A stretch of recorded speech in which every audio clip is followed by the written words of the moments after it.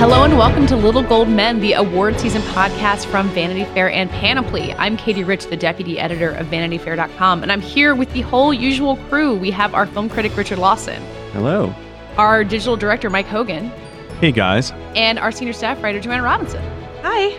So we've gathered to talk about two major events involving white guys beating each other down in war, which is, of course, Game of Thrones and Dunkirk. And life. Yes. Well, both of them feature pop stars in them. We can come up with other parallels between Game of Thrones and Dunkirk. So Dunkirk is the Christopher Nolan movie that is kind of the big movie opening this weekend, although, as we'll talk about, there are some other interesting ones out there. But I thought we'd start with Game of Thrones. We discussed it briefly last week because Joanna had been at the premiere, and obviously Game of Thrones is a big deal for all of us. But now that the season premiere has aired, we've all seen it. We've all kind of seen where the season is going. We thought we'd just dive into it briefly because we all love the show and want to talk about it.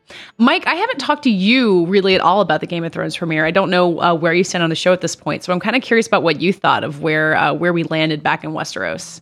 I thought it was a good episode. It kicked everything off. I was excited to see everybody. I was glad we got some Daenerys at the end. I liked the whole "shall we begin" thing.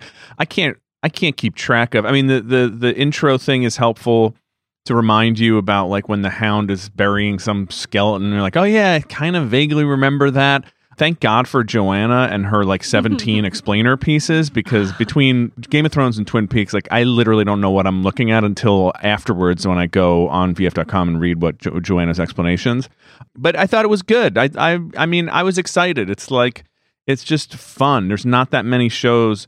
I can't think of another show at this point where you're just like so psyched. It's like the Super Bowl, you know, for this thing coming back. So I have no complaints. And I didn't even mind the Ed Sheeran thing. I guess there's a whole world of people who are upset about that. Whatever. It's Ed Sheeran. He's fine. What were people so upset about with the Ed Sheeran thing? I couldn't really... It's like a cameo is not that like a new thing. Was it just that it was so obviously him that it took them out of the world? Was that it?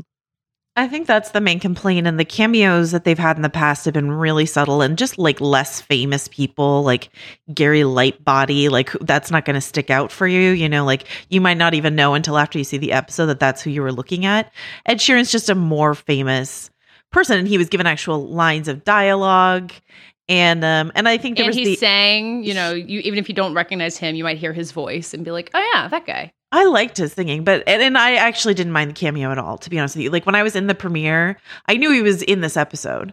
And when I was in the premiere, he starts singing, like he's off screen when you hear him singing. And I just started laughing because I was like, here we go. Here comes Ed Sheeran. And I thought he was fine, you know. But yeah, I think it is sort of like this super famous person in a show that has a history of building its world around non-famous actors. For the most part. And there's the meta layer of the fact that Maisie Williams is like a huge Ed Sheeran fan, which I do think kind of came through in that scene. Like it was sort of thematic because Arya's character is supposed to be having like kind of a good time with these guys. But, you know, Maisie was not, I think, she was performing like a little bit more giddily than she usually does. And I think that was just because she was performing with a pop star she really admires. But like it's 5 minutes. So I don't understand being angry about 5 minutes of a TV show. I don't know. Also, in my opinion, Maisie and Sophie Turner cannot do anything wrong. Those two characters are so great. And I mean, the opening scene was just totally what you wanted from Game of Thrones. And then I enjoyed, even though it was totally unrealistic and silly, I enjoyed like Jon Snow and Sansa like bickering in front of everybody, and poor Jon Snow being like, we could, you know, can't do this in front of the whole group. Well, you don't feel like that's realistic? I feel like that's like every power dynamic I've ever seen is that like someone brings something up in front of the group that they should have taken privately, and then the person in charge gets mad. It's like every like middle manager in America, Jon Snow just trying to get everyone in line. I guess that's actually true. Yeah. I mean, she shouldn't be operating that way, but of course, I guess people do. Yeah, these guys really need to come up with like a pre-meeting strategy so they're on the same page in front of their employees. Just get Slack, guys. Just take it to DMs, take care of it. And then hash it out and be on the same page. That's all. I mean, the whole show is basically like prepping for a gigantic war on 15 fronts across the entire world. But this one really did have that feeling of like, oh man, like shit is gonna go down like all over the place, which I enjoy that. I think that's fun. Yeah, you can feel the budget kind of just like teeming. Like it's just like it's just like there's just like money swirling around. You're like, oh, this is going to be big. I don't get the people, and Joanne, I think you might have had this complaint a little bit that there's so much scene setting that we're kind of watching all of the characters move into place of where they need to be. And Joanna, you also pointed out that stuff like the Hound and watching his character development, even though I also did not remember that house or the people in it, I feel like just watching everyone get into place is really fun. Like we've been with these characters for so long that I don't mind that like Arya's not really doing anything after she kills all the Freys, and if she's traveling for 5 episodes this season, that's cool because I want to see what Arya's up to. I mean, I don't think she will be. I think this season is going to, it's only 7 episodes and 13 episodes total left of the show. So I think things are going to start going really fast.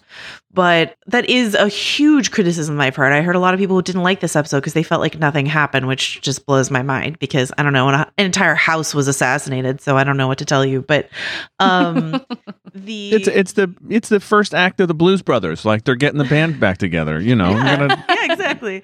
But yeah, exactly. Like I think the best example of this is the Hound, where like the show for whatever reason needs the Hound and Thoros and Beric, these characters who are like tertiary characters, to get up north. But the fact that it took time for them to have this protracted scene where they talk about sort of like cosmic justice and fate and mortality and religion and all this sort of stuff, that felt like old school Thrones to me, which I really like, which is just like people talking in rooms, which is different from massive wildfire explosions, which is also fun. But like, I like this people talking in rooms thing. And the fact that they took the time on this journey north to have this moment for these characters who aren't our main characters, I thought was great storytelling. I thought it was really good. That scene, those scenes in particular with the Hound, felt very true to what the books are like. I mean, I've always thought that the books, something I really like about them is that they're really about history, and there's this sort of like sadness everywhere, like time has passed and people have died, and that was a really nice reflective bit, kind of couple scenes where we're sort of getting an emotional sense of like what's been lost in kind of all the anonymous people who died in these many wars that we've seen. So I thought that was a really, considering that we're now past the original material from the books, I thought that was a really nice kind of thematic continuation of what I think makes the books really good. Also, nobody says the C word like Rory McCann as the Hound. This is true. I mean, I just want a gif of that with audio. Is Rory that possible? McCann's amazing.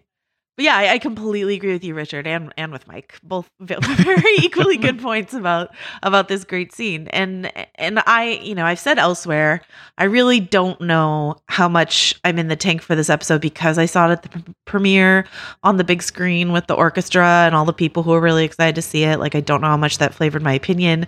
I'll be interested to see if there's any sort of drop off in my opinion this Sunday. But I've kind of gotten to a place where I've let go of my previous like obsessively comparing it to the books because, as Richard points out, we're just like shot way past the books. This is a different show now. It's not as good in my opinion as the show was the first 4 seasons when it was more, adapting a book series that's very, very good. But it's still one of the best shows on television. It's a different show. It's not as good in my opinion, but it's still one of the best. So like I can enjoy watching it. Oh, the other thing I want to say to bring it back to our theme of this podcast, our alleged theme of this podcast, which is award season, is that executive producer Brian Cogman on Twitter revealed on Sunday that John Bradley, who plays Samuel Tarly, who had to do that protracted montage, disgusting montage. Oh yeah.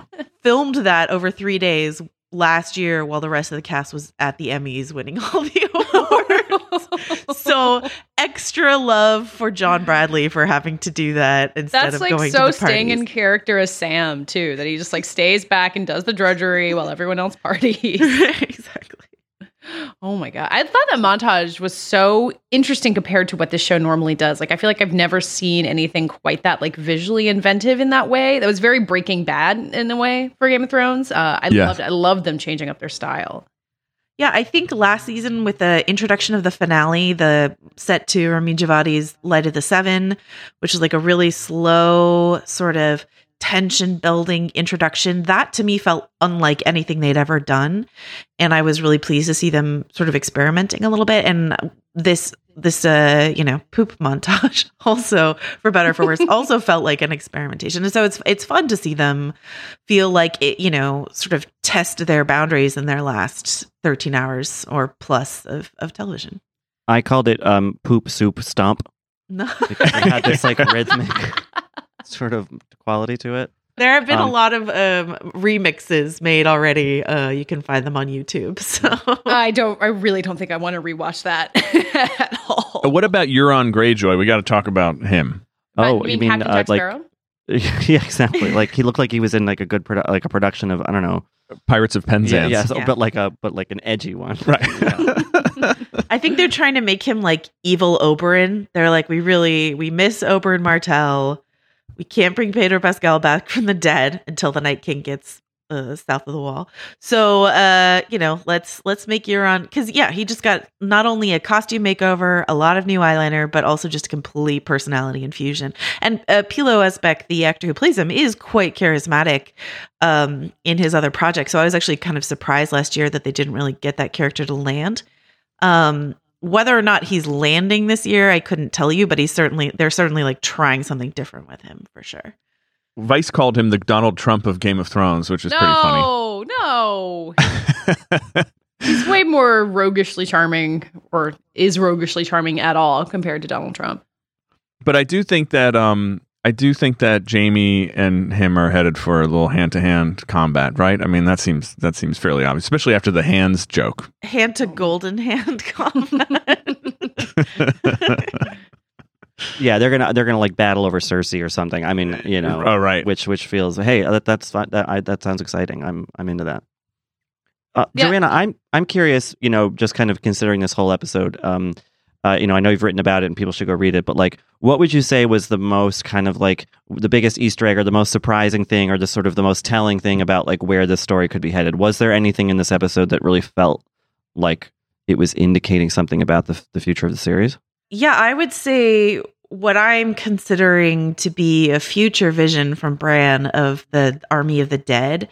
I think this is more evident on the big screen. Certainly to my eyes, it was that when you see this sort of Army of the Dead marching with all these giants and other things, that they're walking on green grass. And that's a crazy thing to see because in all of history of Westeros, the Army of the Dead has never been south of the Wall. So, if they're marching on green grass, they're definitely south of the Wall. So there's no proof so far that everything the Bran sees of the future. Last year, he saw Cersei's wildfire before it happened, so we know he can see the future. There's no proof that everything he sees of the future must come true. So maybe this is like a possible future sort of vision. But to me, that felt like a huge game changer. The episode really hit it too with like Jim Broadbent's character who kept saying like, all this has happened before and it'll happen again, but the wall has been there for 8,000 years. So we're fine. I mean, to bring it back to Mike's Trump analogy, like the wall is this big like subject of conversation throughout the episode. We got the wall. We're fine. Sansa says a similar thing. The wall is there. We don't have to worry about the army of the undead. But if Bran's vision is true, then I'd say the wall is not going to last till the end of Game of Thrones. And then, Westeros has to grapple with what that looks like. So the problem is the wall isn't transparent because if you drop a sack of drugs over it, it's going to hurt someone. So you would just it has to come down and be rebuilt. You could have a Night King climbing right up that wall. You'd never know. They should have thought of that Yeah. when they built it. Yeah, they really should Speaking have. of like real world analogs, I had just read that horrifying New York Magazine story about how like climate change, we're all completely doomed. And I couldn't help watching this episode just thinking it's just an inverted version of like what's actually happening to us all. But instead, like summer is coming and we are all just fucked. Right. Like Yeah. the Night King is like is on fire. Game of Thrones found its best allegory yet. Yes. It's just we're all doomed. And then for escapism from our daily horrors, we watched Twin Peaks, which is baffling instead of escapist. Also very horror filled this week.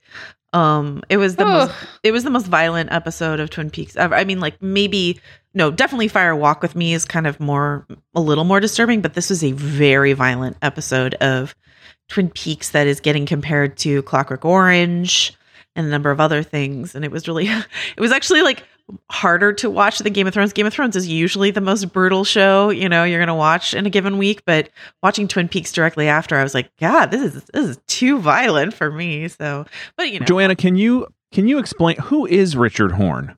the young man who's doing all this horrifying stuff. By the way, doesn't it feels a little throwbacky? Like you don't see violence like this on TV anymore. I don't. You know what I mean? There's something like he seems kind of a little anachronistic. Yeah. This sort of like just straight up like men beating up women stuff. You're just like, God almighty. There are other things about that episode that felt anachronistic to me, like that there was a dumb ditzy blonde character, which I feel like you don't really see on anything anymore. But I was like, really? This is there nothing else going on? This is just a dumb blonde? Okay. It's interesting that Lynch is just not in PC culture of 2017, for better or worse. I mean, sometimes I think that makes the show kind of more interesting than a lot of other stuff, but there's some points where I'm like, okay, problematic. Like, you know. Richard Horn, though the show has not like officially confirmed it, I believe like the most prevalent theory is that he is Audrey Horn's son. And then there's like the scarier implication that, given some of the things that have been said this season, that perhaps Audrey Horn, when she was like, I don't know, comatose in the hospital or something like that after the explosion at the end of Twin Peaks, was perhaps sexually assaulted by Evil Cooper. So maybe he's the product of that he's like Evil Cooper's son with Sherilyn Fenn's character, Audrey Horn, is the most prevalent theory, but it has not been confirmed. But he is at least, Audrey Horn's parents are his grandparents. Her only other sibling is Johnny Horn, who I don't think was, having kids, but maybe he was. So it really feels like this has to be her son, but we haven't seen her, Sherilyn Fenn, in the series yet. So, but we think that she'll come back. She's not dead, right? She's Audrey? Not dead, and Sherilyn Fenn is confirmed for the series, but I don't know if she's just going to come back in the finale or something. I don't know. Lynch could do anything. I cannot predict. Can I ask a kind of perhaps embarrassing question? As someone who has never seen a full episode of Twin Peaks ever, is there like a narrative here? Is there like are we telling a story, or is it just kind of like impressionistic weird stuff? No, the thing that's always been great about it, and Joanna, tell me if you disagree, but it's always been a weird mix of like kind of regular old detective story, kitchen sink, whatever, and then really, really weird, abstract, kind of metaphysical stuff. But that has to do with the plot in some sense. It does plug in. Only Joanna understands how it plugs in. I have no idea. It washes over me, but she could actually tell you like the difference between the two, the White and the Black Lodge. I read that in your article. I didn't even know there were two lodges, Joanna, when I read that. Well, I mean, that's the thing is there's David Lynch is one mastermind behind the show, but then there's also Mark Frost, who I think is really deep on the mythology and the soap opera and murder mystery aspect of the show. So especially the original series really feels like a combined effort of like if you watch the original series, it feels like a throwback soap, and then overlaid, over it is this weird Lynchian surrealism. And so it's just this weird mixture of the two. And I think that's Frost and Lynch working together. Frost wrote this novelization, this book called Secret History of Twin Peaks that came out at the end of last year, I believe, or maybe early this year. And it's just all nitty gritty mythology stuff. So they have really thought through the details of this universe. There's just a lot of weirdness laid over it. So the big, the main mystery originally was who killed Laura Palmer, what happened to Laura Palmer famously. I would say the main mystery of this one is where is Dale Cooper, and sort of how do we find him and get him where he needs to be, and who's the real Cooper? Would you say that's right, Mike? I don't know. I mean, we know, the audience knows, but the characters in the show are trying to figure it all out. So well, and then even for the audience, like, can he ever get back to himself and be reassembled as like one good person instead of like evil? I mean, it's so crazy. It works though, kind of. I mean, I don't know what happened in the God of Light with the nuclear, all that stuff. I have no idea what any of that meant, but it was amazing to watch. I mean, some of it's very sort of like Kubrickian. You're just like, okay, I don't know what's happening now. Again, Joanna, you probably know because you read that book.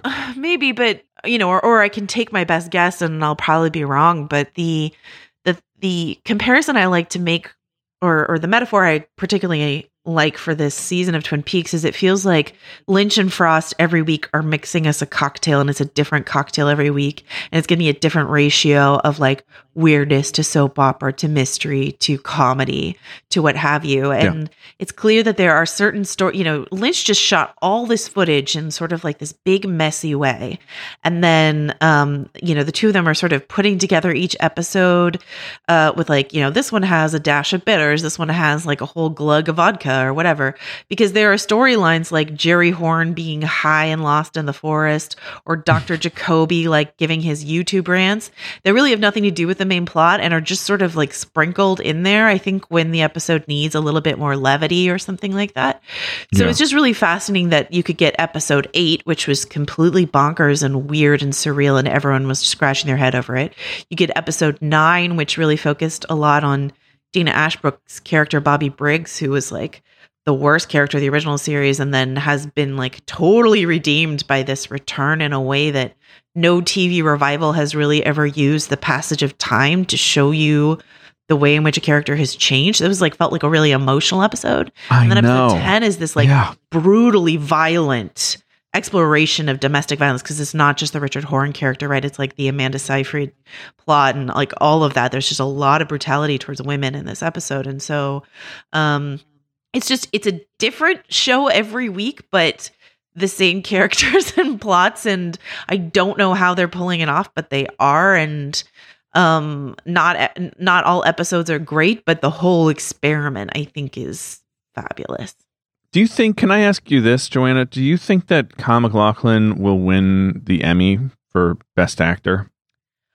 For his abs alone in this week's episode? He should. No, more seriously, he's played 3 different characters in this. He's playing 3 characters. Now, one of them is pretty annoying. My brother is like finally given up that Dougie Jones is like a character that's going to continue to exist.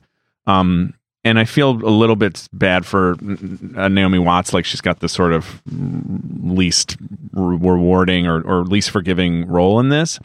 But as evil Cooper, he's incredible. I never imagined that Kyle MacLachlan could play evil that way.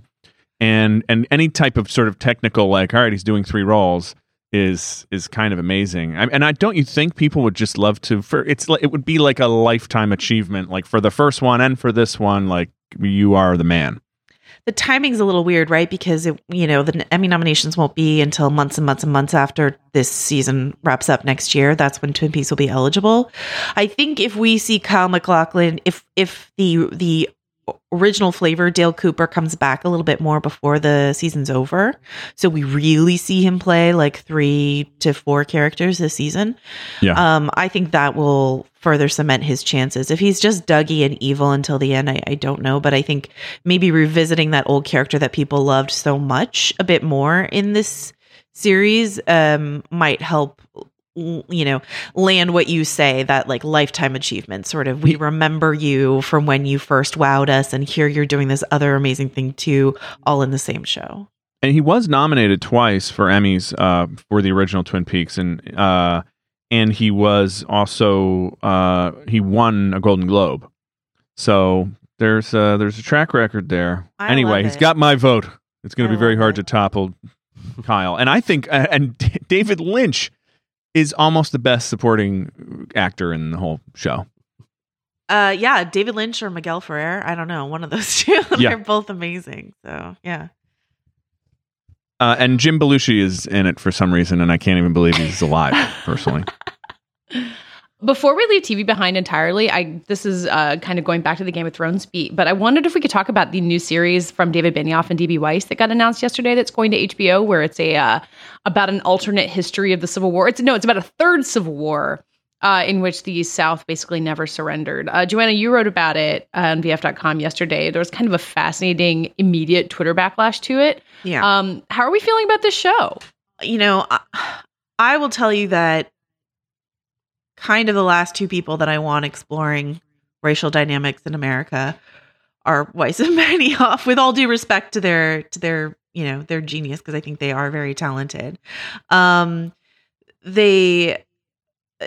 What's interesting to me about the backlash is that the Twitter backlash, sort of the Twitterati think that their backlash is going to change anything about HBO's decision, which like it's not. Do people Like, really believe that? So many people were like, well, this show's never going forward. Have you seen the backlash? I was like, are you kidding me? You think HBO is going to deny Weiss and Benioff anything at this point? No, that's not going to happen. Some good news is that they've hired Nichelle Tremble-Spellman and Malcolm Spellman, who are, non-white writers to sort of bolster, and then they made sure that that was a big part of their announcement, to be like, it's not just these two white guys, it's other people too telling the story. It was part of the announcement. It was part of all the quotes coming out of Weiss and Benioff and Casey Bloys of HBO. And so I think there was just sort of this preemptive defense. They knew that there was going to be some blowback on this. But I don't know. It doesn't feel like the right thing for them to. I mean, first of all, I would recommend they take a vacation after Game of Thrones, to be honest with you. Like, this is a grueling show. I feel like they should have taken a couple years off. But if they want to strike while the iron's hot, I feel like there's a number of other, like, try to do a movie, try to do something. Like, maybe don't dive right back into another HBO series that will inevitably be so closely compared to Game of Thrones. So those are my thoughts. Richard and Mike, did you guys follow this news yesterday? I did a little bit. I saw a kind of funny tweets about it, like, they're linking to the thing about like HBO to do a show, like imagining if the South, or something, and they're like that show exists. It's called The Wire, or like people talking about Ava DuVernay's 13th, the documentary.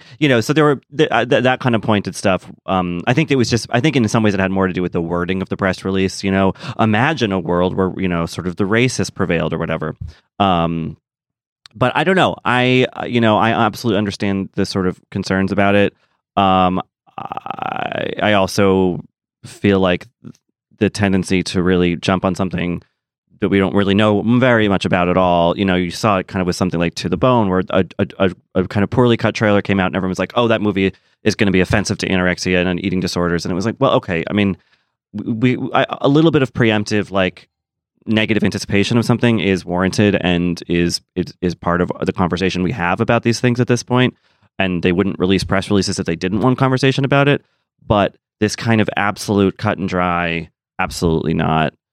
It's going to be terrible. It's like, well, they're probably right that that's going to be problematic, but like, let's, Hey, look, Ryan Murphy in my admittedly white male opinion, did a pretty good job with People versus OJ and using that strategy of making sure he had enough, people in the room who could speak authoritatively from various perspectives. So, and these guys, that's a hell of a track record, Game of Thrones. So I'm cautiously interested. I mean, personally, it sounds a little bit nightmarish to me, the same way that The Handmaid's Tale is not my idea of like a fun evening. Do you know what I mean? Like, I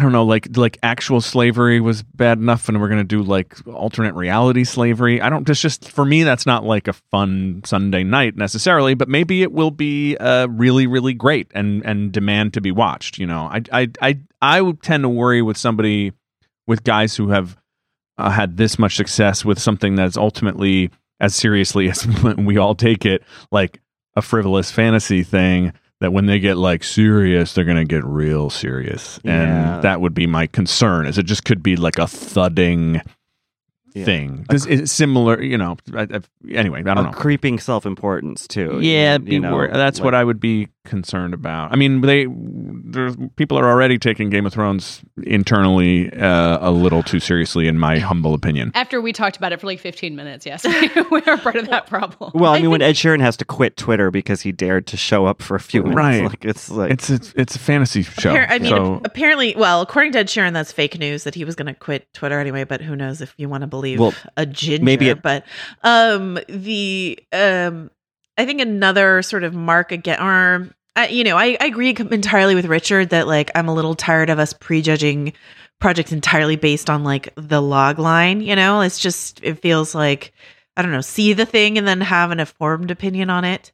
That being said, I think another sort of mark against this Project Confederate is that Colson Whitehead's book, The Underground Railroad, which is an alternative like view of slavery and the Civil War, like an alt history book, came out so recently, was so massively successful and award winning, and from an African American writer, that it feels like we just had why not adapt this or something? You know what I mean? It's just sort of it is being adapted by Barry Jenkins, right? For Amazon. Okay, yeah. So they're going to have some pretty fierce competition from the director of Moonlight. Okay, so more accurately, why play in that pool if that pool is already being dominated by this? So and I would so much rather see the Barry Jenkins show. Exactly. If given a choice. See both, which is we'll see who wins in that head to head.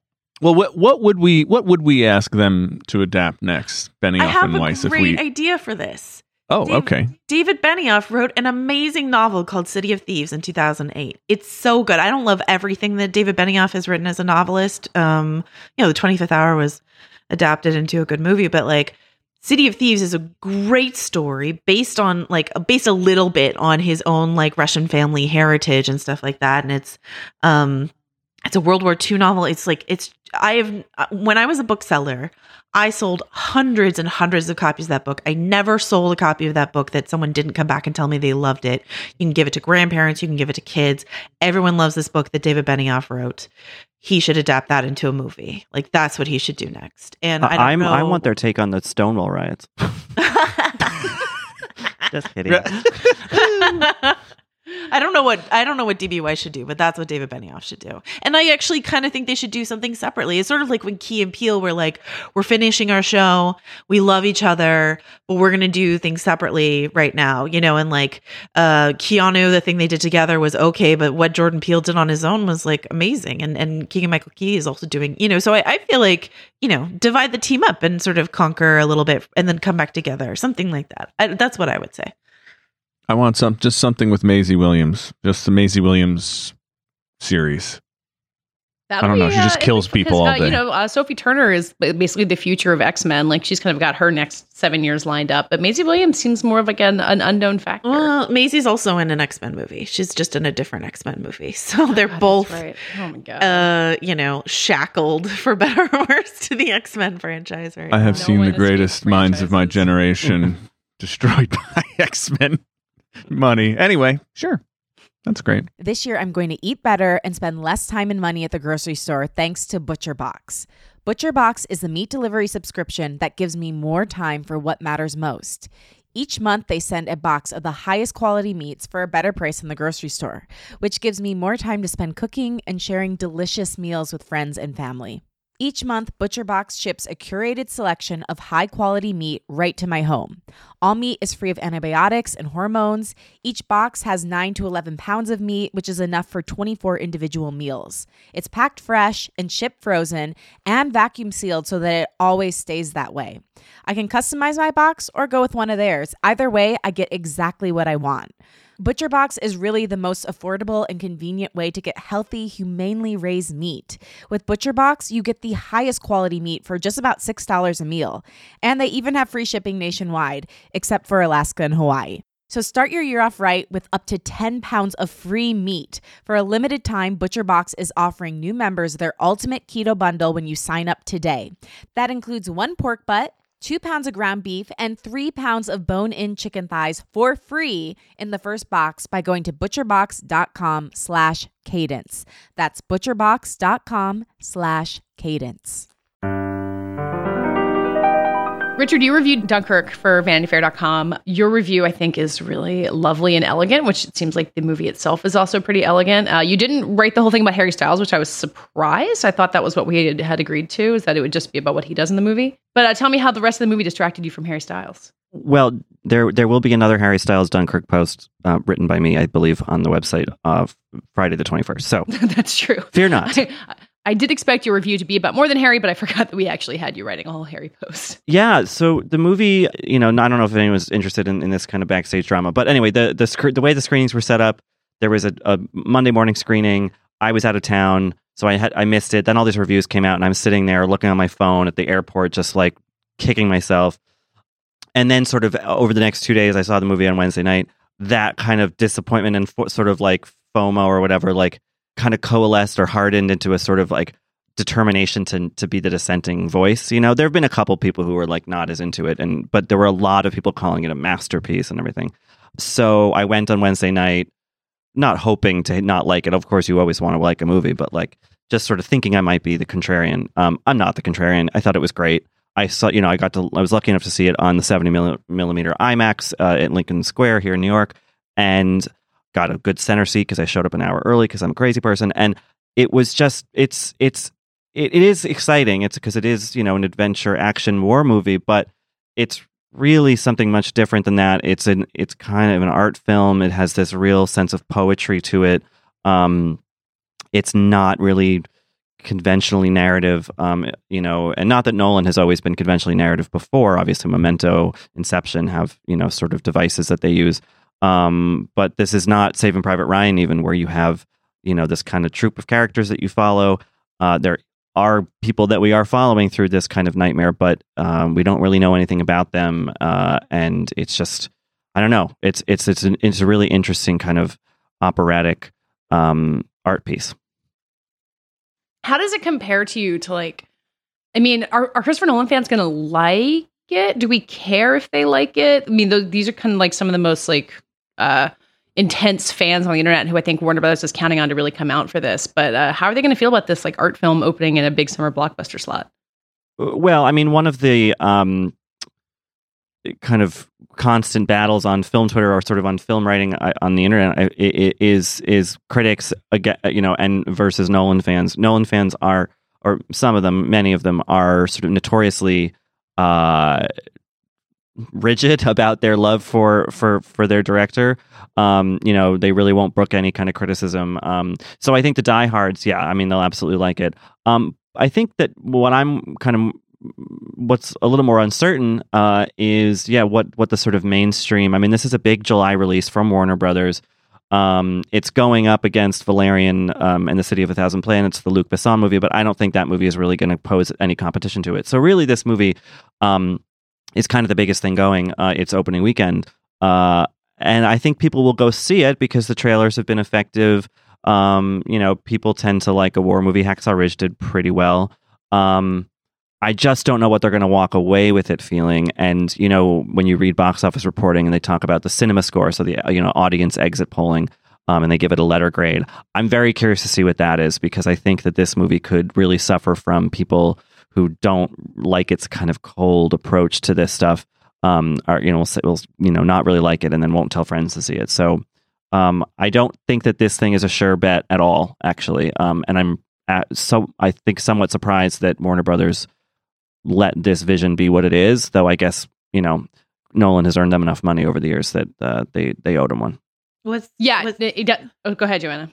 Well, I think Katie and I, as our dispatches from real America, as real as the Bay Area might be, the dispatches we like to give. What's interesting to me, and this might just be my particular group of friends, but the people that I know here are actually more excited about Valerian than they are about Dunkirk for some weird reason. I don't know what that is, but I know that Valerian has its huge detractors, but there just might be something about the Fifth Element lovers that they think this is what they're going to get again from it. And it feels a little bit more summery than Dunkirk does. Because Dunkirk definitely feels like it should be a November movie. And so I'll be interested to see if the Nolan name alone will carry Dunkirk at the box office, or the Harry Styles of it all will carry Dunkirk at the box office, or if, Besson is going to have some weird unexpected win this weekend. It'll be fascinating. Yeah, I think another interesting thing about its box office, Dunkirk's box office prospects potentially, is that this is a very British story. There's not a lot of there's really almost no exposition explaining what this evacuation is, really when it is. It came in an early point during the war, not toward the end. Right. So I wonder if I think that could be isolating to American audiences. But also on the flip side of that, there's very little dialogue in the movie. It's we talk about Harry Styles being in the movie and all these other people, they barely speak. It's mostly just action. So it translates internationally really well. I mean, you have a couple subtitles or a little bit of dubbing, and otherwise it's just visual feast. So I think that could help its chances. So I'm not only am I curious because of the subject matter, but also because this is a big, expensive studio movie made on 70 millimeter film, which doesn't happen anymore. It doesn't have anything to do with superheroes. It's not a franchise. So in some ways, there is a little bit of a sense that this movie is fighting for the soul of filmmaking or something, or Hollywood filmmaking anyway. Well, and this is the second time Warner Brothers has been in this position this summer. They came out with Wonder Woman earlier this year, which, tried to defy everything about how like women can't open movies and no one cares about female superheroes overseas, and kind of broke every single expectation there. So if they can pull it off twice in one summer, that's a lot to congratulate themselves for. How World Wars saved Warner Brothers. Exactly. They're going to change it to WW, European not land W. wars. Yeah, and I think the other thing that we, for our purposes, that we, is definitely worth talking about is its awards chances, which Definitely. We've talked about this movie before in past months ago, and I had mentioned that a publicist had reached out to me after I wrote something about the trailer saying it's not a drama, it's an action, thriller. I don't know what the heck that publicist was talking about. I mean, this is an awardsy movie. I mean, it's really artful. The technical categories, I feel like it's cinematography, it's score, it's editing. Its editing is so crucial to the movie's success. It's sound mixing, all of that is really there, I think, in a kind of Mad Max way. I also think that it would be kind of crazy. I don't know what's coming down the pike in the fall, and there are only so many director slots. But if Nolan, I think, is a really good shot at it right now. We've said that so many times before. It's like it's crazy when you realize how much of a Oscar bridesmaid he's been over the course of his career. Like, even though after The Dark Knight getting snubbed kind of helped inspire the expanded Best Picture field. Like, even Inception did pretty well, but Interstellar didn't. He still has a tough time breaking through somehow. Well, but there's no, don't tell me if this reveals some big surprise, Richard, but there's no genre storytelling attached to this one, right? And that's a first for Nolan. Is that correct? Oh no, they're fighting aliens. Yeah. it's the the Tom Cruise movie that I'm forgetting the title of. I can't make this joke. Live, Die, Repeat, or whatever it's called. Whatever that movie's actually called. No, you're right, Joanna. This is a straightforward, true life historical drama or thriller. And I think that in that sense, some awards voters, be it in the Academy or anywhere else, might see this as his first, capital S serious movie. Exactly. And so that might be, the thing that could break him through this time. If there's no spinning tops or black holes or whatever, or Batman or whatever. I love a lot of those movies. I'm not looking down my nose at genre, but as we've talked in the podcast before, Academy voters so often do. And so if Nolan's like, oh, fine, you want a war movie? I'll give you a weird arty war movie. Enjoy. Harry Styles is in it. Yeah. Well, Richard, in your review, you drew a comparison to Schindler's List as kind of the movie that had a former genre guy, helped him take himself seriously, or helped the industry take him seriously.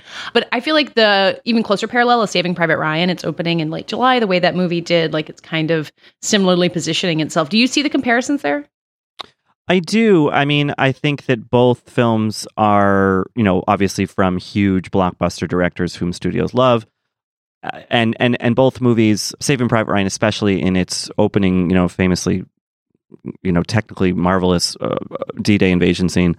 Well, they're both on beaches for one, but the filmmaking is, there's just a lot of technique being applied, and it looks really interesting and sort of washed out, and it's sort of saying similar things about the tone of war and battle, and yeah, so I see the similarities that far. But then Spielberg has a real narrative to tell, and it's a kind of a road movie. It's a detective movie in a sense. There are characters who are sort of colorful, and some maybe not larger than life, but vibrant. There's none of that in Dunkirk, really. So I think that that's really different in that sense. And I also think that they're at very different points in their careers. Just if only because Spielberg had already had Schindler's List, and had already won an Oscar in 95 years prior.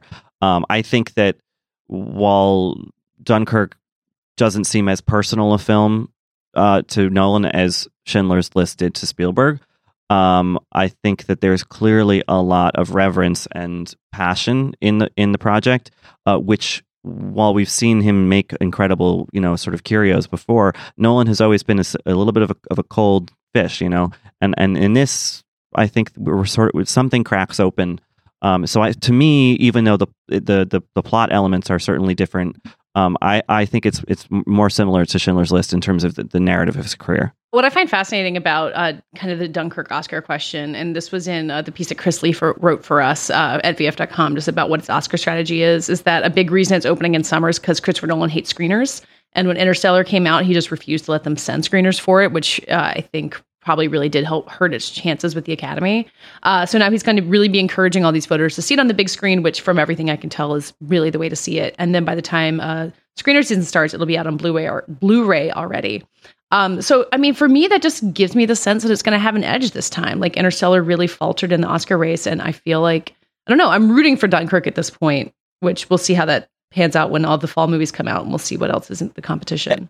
And also, I mentioned it already, but Hacksaw Ridge, as that movie proved last year, people will forgive Mel fucking Gibson if you tell a dramatic story about World War II. People love World War II. Because it was a righteous war, whatever. So I think that's also a major advantage that the movie has. But is this, I should have asked you this earlier, but is this, I mean, you keep saying it's not Saving Private Ryan. Is it more than Thin Red Line? Like, is it that arty? Is that what we're looking at? It's not so metaphysical. There's not so much introspection. It's not really concerned with that. I think that where that comes in is sort of in subtler sort of visual motifs and things like that. But no, I mean, Malick is really contemplating God and, existential stuff. And this Dunkirk is not that. I mean, but it is in some ways closer to Thin Red Line than it is Private Ryan. Yeah. I'm excited. This is great. Yeah, me too. I'm seeing it in 70 millimeter tonight by myself. It's going to be intense. Yay. I know. And Harry is good, by the way.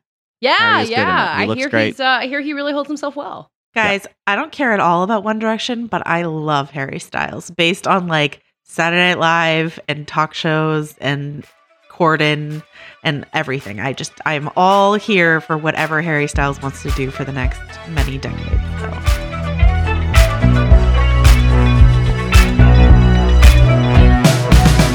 That does it for this week's Little Gold Men. Thank you as always for listening, and please find us, rate us, and review us on Apple Podcasts. We appreciate it. We love hearing from you at our Twitter account at Little Gold Men, and we're all on Twitter on our own. I'm at Katie Rich, Richard, Rylaws, and Joanna. Joe wrote this. And Mike's at Mike_Hogan. He had to go, but you know where to find him. This episode was edited and produced by Jordan Bell, and thanks to Andy Bowers at Panoply. And this week's award for the best reaction to the extensive New York Times interview that Donald Trump gave goes to Richard Lawson. Is there like a narrative here?